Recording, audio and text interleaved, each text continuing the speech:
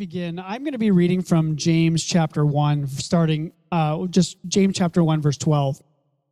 Blessed is the one who endures trials, because when he has stood the test, he will receive the crown of life that God has promised to those who love him.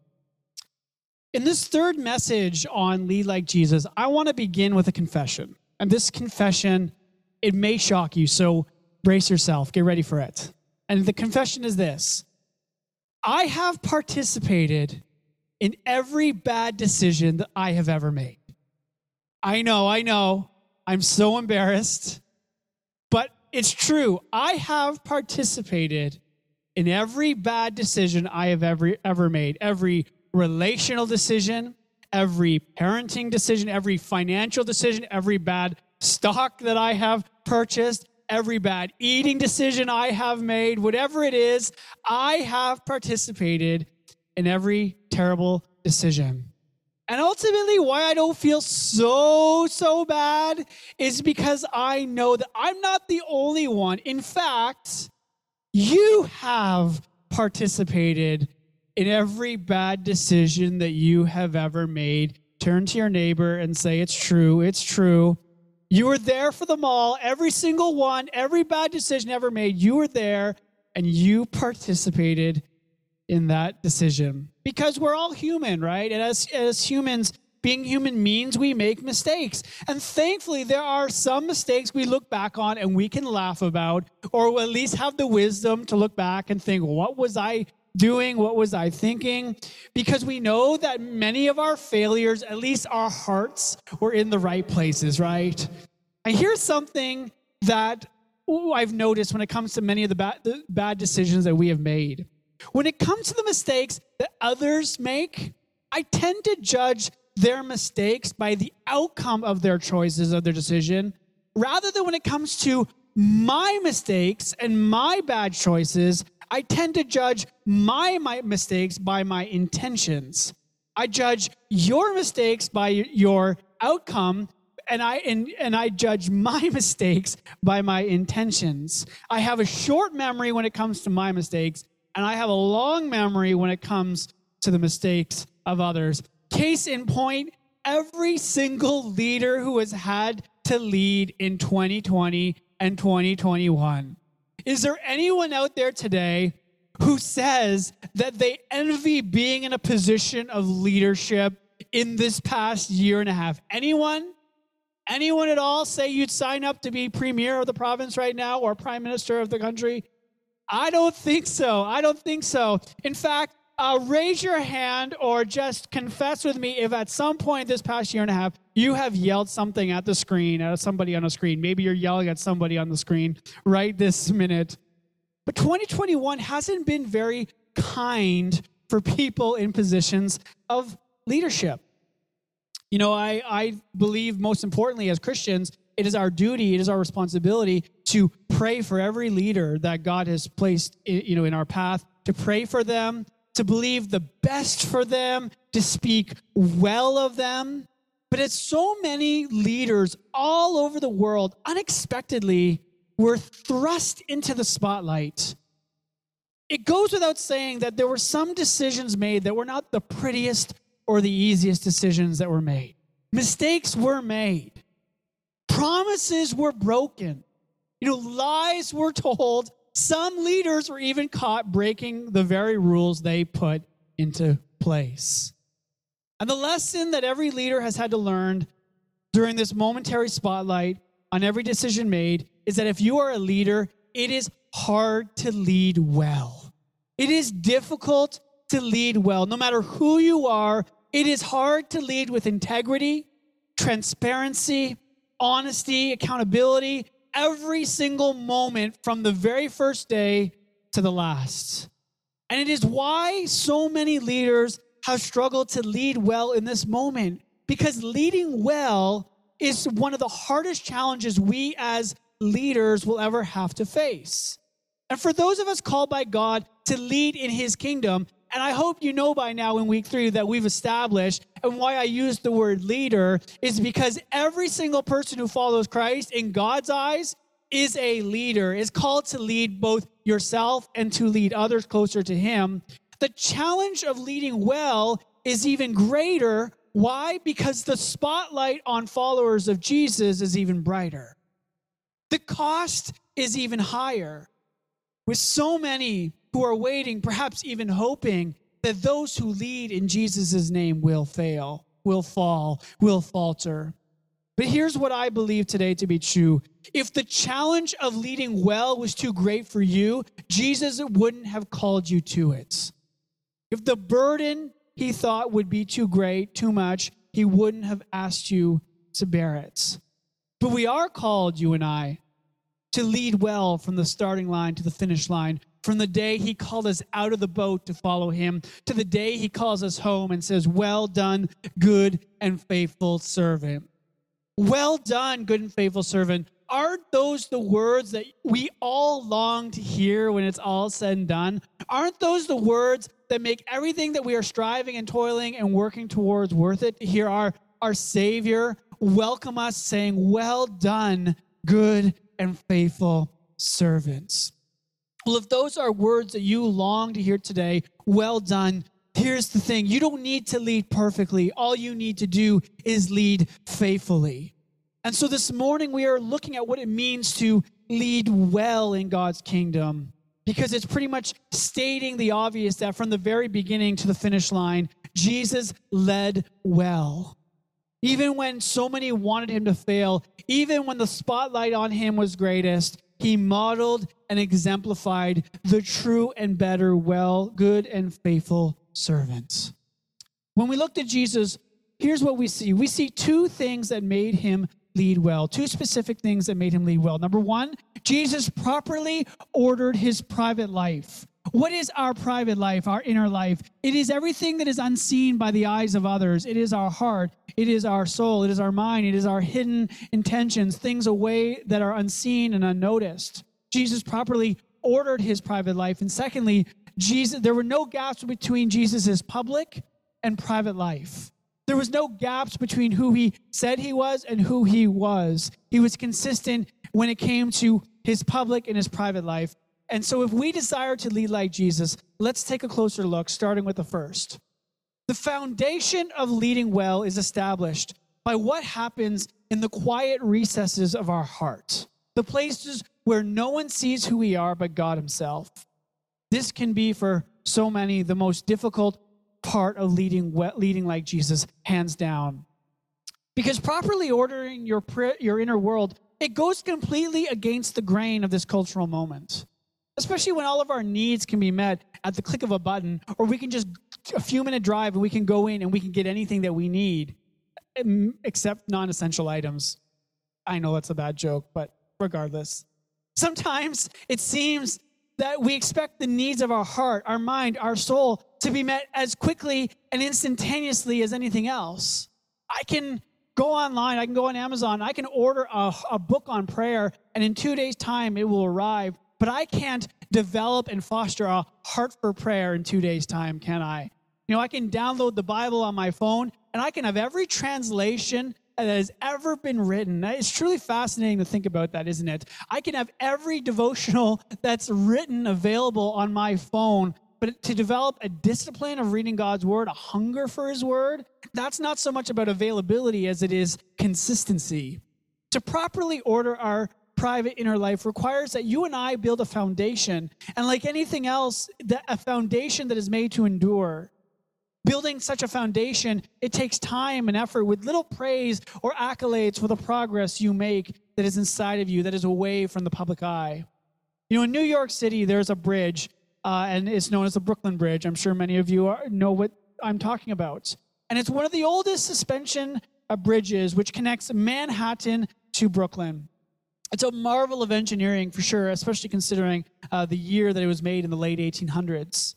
And while the bridge was being constructed, the chief engineer and his team came under fire and came under some criticism for how long the project was taking place.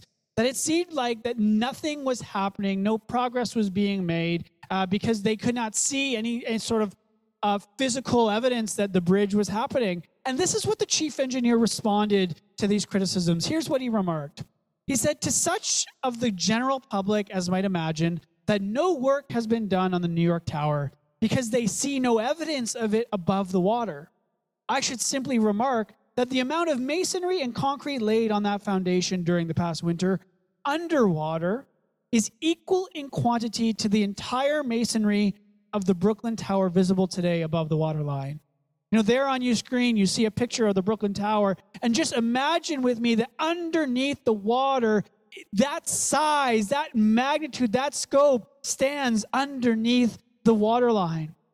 What stands beneath the waterline of our lives, is invisible and unnoticeable to the eye, yet in order for us to properly order, to properly lead, like Jesus has called us to lead, our inner world underneath the waterline of our lives needs to be equal in size to what stands above the water.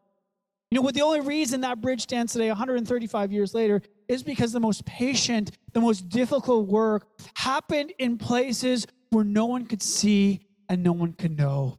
And could the same be said, could the same be true about our lives? That some of the most important work that can ever take place, some of the most important yet difficult work takes place beneath the waterline of our lives.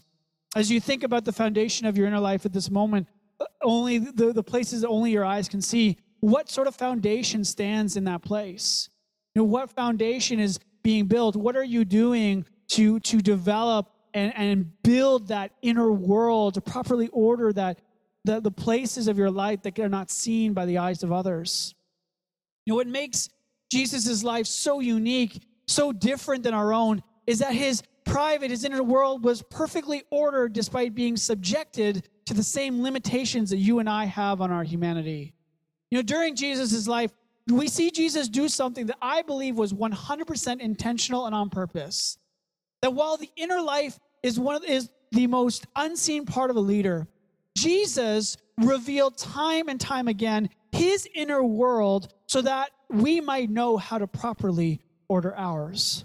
John Thompson, a pastor in Toronto, says it this way. He says, the Gospels fill in the blanks between Christmas and Easter with the account of Jesus, fully human while remaining God, accepting the limitations on humanity in order to show us how we could truly follow in his footsteps and rely on the power he relied on every moment of the day.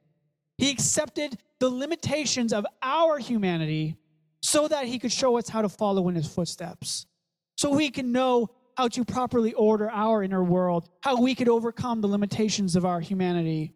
Why do you think the disciples asked Jesus to teach them how to pray? Did they not know how to pray? Did they not grow up being taught the prayers, to be taught how to go through the motions, at what time they should pray and what they should pray? No, they knew all those things, that from a very young age, those disciples had been taught everything that there was to know about prayer.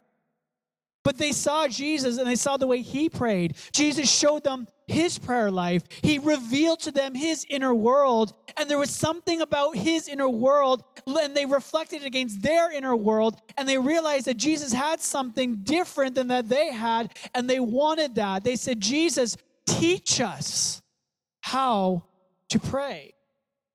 I find it remarkable that by taking the form of a human being, Jesus allowed the limitations of our humanity to be placed upon him so that we might know how to overcome the limitations that disrupt and disorder our inner worlds. There are so many limitations to our humanity, but I just want to name two this morning. Two limitations that I believe Jesus came to show us how to overcome. First and foremost, it's the desires of our flesh, which God's word describes the desires of our flesh as being our sinful nature. What a lot of new people, when they come to faith, what surprises them and what they don't realize is that no matter how passionate you are about Christ, no matter how long you've been serving him, how long you've been going to church, how many times you've read the Bible, you cannot escape the desires and passions that your flesh will bring about inside of you. You know, I once heard when I was younger in ministry a sort of parable of an older priest in his 80s who was mentoring a young priest brand new into the ministry. And the young priest was struggling with the desires of his flesh, struggling with lust. And he said to the old man in his 80s, he said, "At what age do these desires go away?" And the old man turned to the young man and he says, "I'll let you know when it happens." The most dangerous thing we can do when the passions of our flesh rage within us is to tolerate those desires, though. That just because the desires of our flesh rage within us doesn't mean we have to accept it or tolerate it, but rather we are called to crucify those desires. Because our flesh is waging an all-out war against our spirits. And the most difficult part about this war is that it's a hidden war. It's guerrilla warfare in its truest form. The flesh attacks our spirit away from the public eye. It attacks the most dark and deep secret places of our heart. I mean, the flesh doesn't mess around. The flesh fights dirty. Properly ordering your private world, it requires we crucify those desires, which is the most painful and necessary work of putting those desires, those appetites, those motives, those attitudes to death, not to bed, but to death. See, while the wisdom of this current moment we live in is to just follow your heart, to do what your heart desires, to follow your heart, and that is the secret of happiness. That is the secret towards progress. The age-old wisdom of God's Spirit is not to follow your heart, because your heart is what deceives you. And rather than following your heart, we are called to follow the Father's heart. Because while our heart deceives us, it is the Father's heart that seeks to lead us. So first we see one of the limitations is the desire of our flesh. Secondly, the second threat to our inner worlds, I believe that this is more relevant, that the desires of our flesh is the age-old limitation, but this is the sort of a new age limitation, and that is the limitation of the endless noise that is being produced by this cultural moment. And I say new age, I say it is unique and different because we are just beginning to discover what all these endless distractions and noise are doing to our hearts within us. You know, I heard someone say recently that this modern world we live in is just one big virtual conspiracy against the interior world. And that might just be one conspiracy I can get behind. Here's what pastor and writer John Mark Comer, this is why he sees noise as being such a threat to our inner world. He says this: because what you give your attention to is the person you become. Put another way, the mind is the portal to the soul, and what you fill your mind with will shape the trajectory of your character. In the end, your life is no more than the sum of what you give your attention to.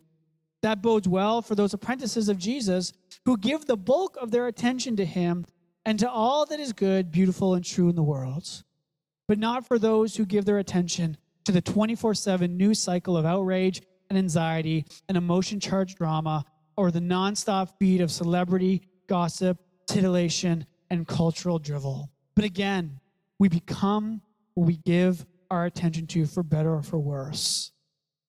And what I just want to encourage you today is that if you today identify that this noise is a struggle for you, I want you to know that even though things in the world seem to be winding down in terms of this pandemic and all the challenges of this moment, the noise isn't winding down. If you expect that the white noise is going to dissipate as cases dissipate, you are incorrect. My encouragement to you today is that it is our responsibility as followers of Christ to lead ourselves away from the noise. How? I believe that Jesus shows us 3 ways that we can be led away from the noise. Number 1, to practice stillness. You know, Jesus was the master of practicing stillness. He always knew what it meant to retreat from the noise, to retreat from the crowds. We are called to be still and know that he is God. Number 2, we practice the Sabbath, the weekly discipline of getting away and resting. The discipline of resting is the discipline of trusting that when we aren't working, that God is working. And third, if we are struggling and need to get away from the noise, that is to simplify your life. To be still, to practice the weekly Sabbath, and to simplify. Which brings us to the second part of leading well, and that is the public life of a leader. Mainly, how we lead well is ensuring that there isn't a gap between who we are publicly and who we are privately. You know, when Jesus was alive, what on earth, what was the central critique Jesus had for the leaders of his day, specifically the religious leaders? The answer is hypocrisy.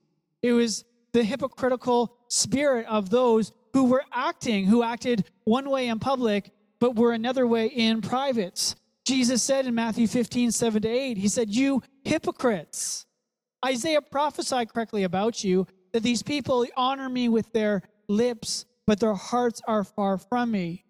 Now, if you think back to what was said at the very beginning, what is the greatest source of our frustration and pain in being led by leaders today? Why are people so upset? Now, take this lightly, okay? This is meant in jest. Why are people so upset when leaders tell people not to travel over Christmas break, but then go and travel over Christmas break? Why are people so upset? The answer is different days, same old problem. It's hypocrisy. You know, the greatest critique against leaders today is not that leaders shouldn't be able to go on vacation. I think we can all agree that these leaders have worked hard and that they are deserving of a vacation. They are deserving of rest, a well-earned rest.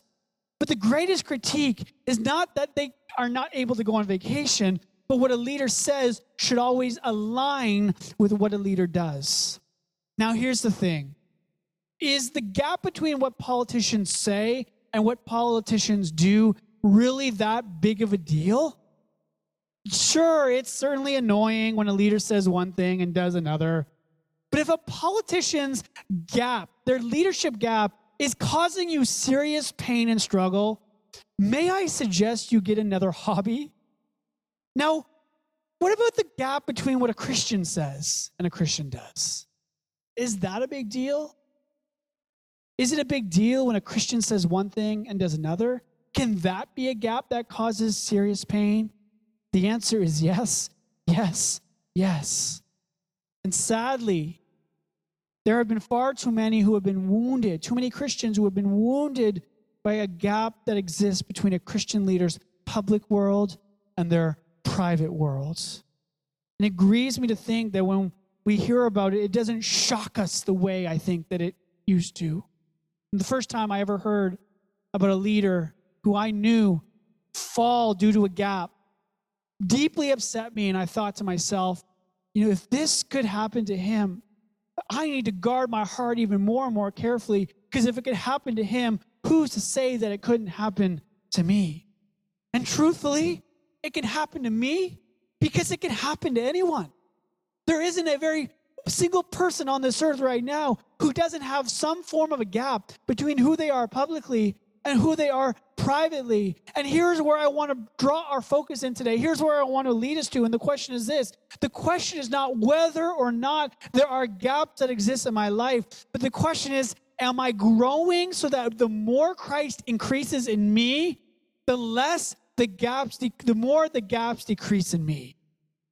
The more Christ increases in me, the more the gaps decrease in me. If you want to get all theologically fancy this morning, the word is sanctification. Sanctification, which is the process God brings about in our life, and it is a process that is completely driven by His grace. We did not do anything to deserve it. We are not doing anything. It is by grace that God brings about the work of holiness in our lives. For some people, when you are saved, there are gaps that are instantly erased. There are gaps that are instantly washed clean when we are saved. And there are other gaps that when we are welcomed home for eternity, they will be forever erased. And then in the middle, there are some gaps that over our lifetime, God will bring about this work of sanctification by a different season and different times, putting His finger on different areas of our life, and by His power and by His grace, seeing those gaps diminish as Christ increases in our life. God desires to sanctify you in His grace so that He might set you apart and use you. God wants to close the gap within you so that He might manifest His power through you. And so today as we close, I just want to simply close with the question, how do we lead well? How do we do this? How do we see Christ increase so that the gaps decrease? So that there's no gaps between who we are publicly and who we are privately. First and foremost, we need to trust in the finished work of Christ. How do we see Christ increase and the gaps decrease?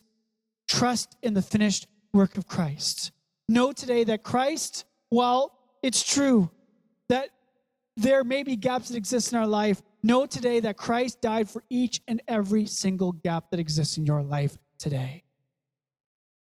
And the one who died, the one who gave his life, the one who sacrificed it all, who paid it all so that we might live freely, so that we might live in righteousness, was the only human being who ever walked on this earth, who lived this life with not a single gap.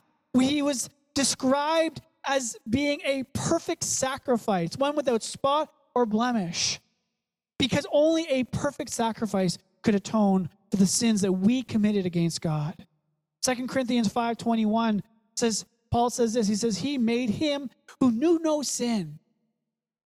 He made him who knew no sin to be sin, so that we might become the righteousness of God in him. 1 John 3:5, you know that he appeared in order to take away sins, and in him there is no sin. 1 Peter 2:22-24, he committed no sin, neither was deceit found in his mouth. When he was reviled, he did not revile in return. When he suffered, he did not threaten, but continued entrusting himself to him who judges justly. He himself bore our sins in his body on the tree, so that we might die to sin and live to righteousness. And by his wounds, you are what? You're healed. You are healed. By his stripes, we are healed. The gaps in our lives will only close when we rest, when we trust, when we believe in the finished work of Christ. That every single gap that exists in your life right now, believe today that every gap has been bought with, that has been shed by the blood of Christ shed on the cross. The process of sanctification is the work that belongs to Christ and Christ alone. And so today, if you acknowledge and you see that there is a gap between who you are publicly and who you are privately, know today, believe today that that gap is not a sign of defeat, but rather that gap is a sign of opportunity. That gap is a miracle in the making and is a testimony of God's grace in waiting. The gap that exists does not have to lead to failure, but because of Christ's sacrifice, it can lead to victory. So what we must do then is simply this: trust in the finished work of Christ. And finally, we do this. We surrender to the ongoing work of Christ's Spirit. See, Jesus knew that for those imperfect people he had called to lead his kingdom, that they couldn't do it alone. That I can't do it alone. You can't do it alone. We can't do it alone. We need another. We need a helper. And that is why God sent his Holy Spirit to do many things, including this one thing, John 16:13, that when the Spirit of truth comes, he will come to guide you into all truth. See, many times we believe that truth is something we know up here, and the Spirit comes to illuminate our minds towards Christ. The Spirit does not come just to guide us into head truth, but the Spirit comes to guide us into heart truth. Surrendering to God's Holy Spirit is never easy. Sometimes what the Spirit requires of you in order to guide you into truth are things that you don't want to do. Maybe today there's a gap that exists, and the Holy Spirit, in order to lead you, to guide you towards truth, is calling on you to do what the scriptures call you to do. That is to confess your sins, to bring what's in the shadow, to expose the gap that is in the darkness and expose it to the light of Christ. But why we must surrender to the ongoing work of God's Spirit is because only God's Spirit has the power to forever see these gaps closed. See, unlike Jesus, we have all sinned and fallen short of God's glory. That is not a secret. That is just facts. But what we have is what no other person in this world has that is apart from Christ. And that is, we have the blood of Christ, which washes clean the sin caused by our gaps. We have the Holy Spirit at work in us, seeking to sanctify you, to bring about that process of holiness in your life, to make you like Jesus in every way. And so how do we lead like Jesus today? We lead well from the moment he calls us to follow him to the moment he says, "Well done, good and faithful servants." Jesus led by properly ordering his private world, by building a proper foundation needed to overcome the limitations of our humanity. And Jesus led by not having any gaps between who he was publicly and who he was privately.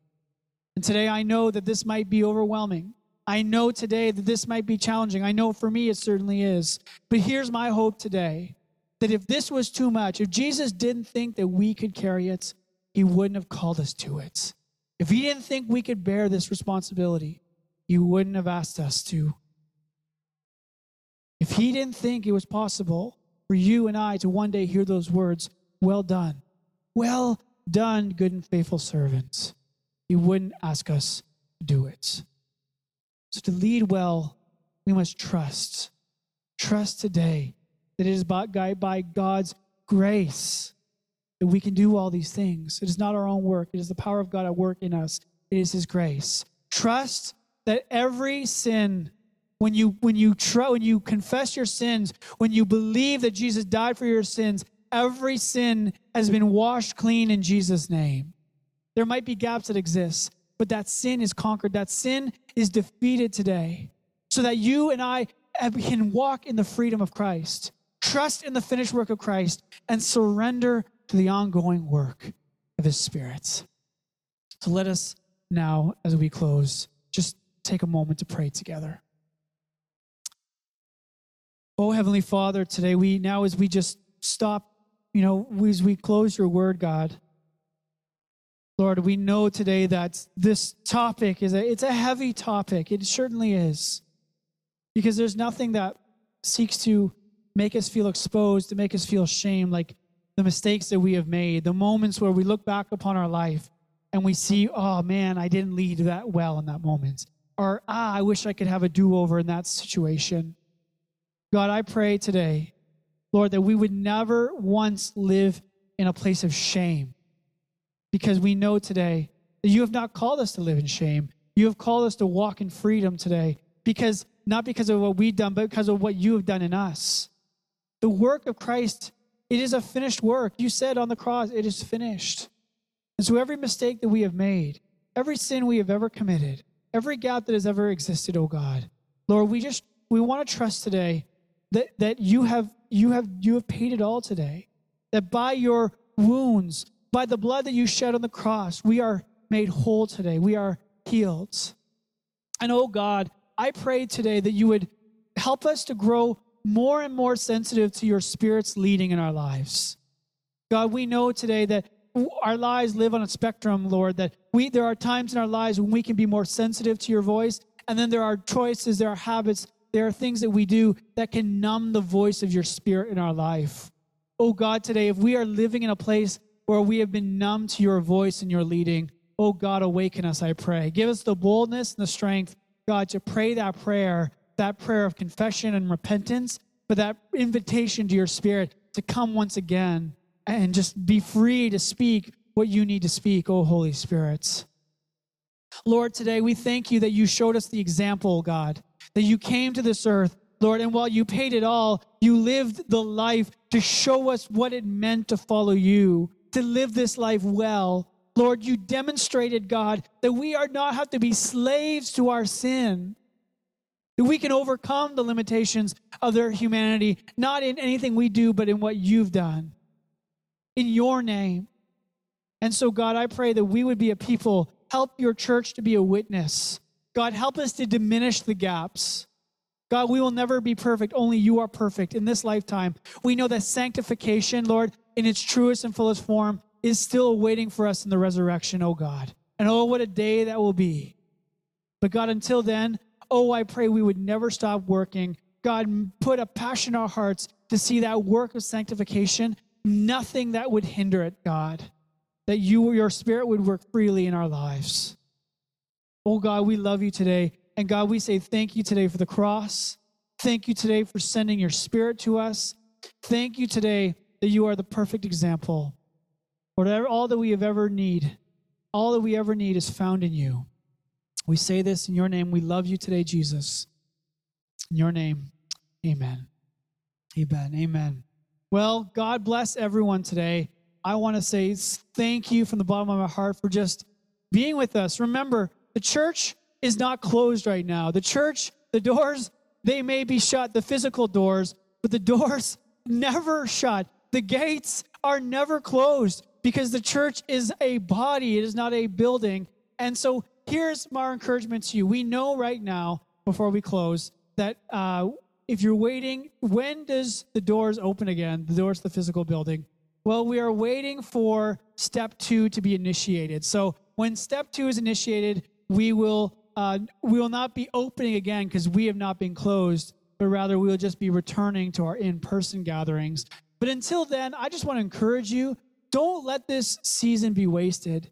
Go out, walk with your Father, walk with the Spirit, pray, rest, shut out the noise. Do whatever it takes to find that soul's rest, to be still, to practice the Sabbath, to simplify your life. We know too that this season is going to pass, and it's going to pass in a short time. But until then, let us not stop the work that we have been called to in Jesus' name. Amen? Amen. Well, God bless. Have a great day. It's beautiful out there.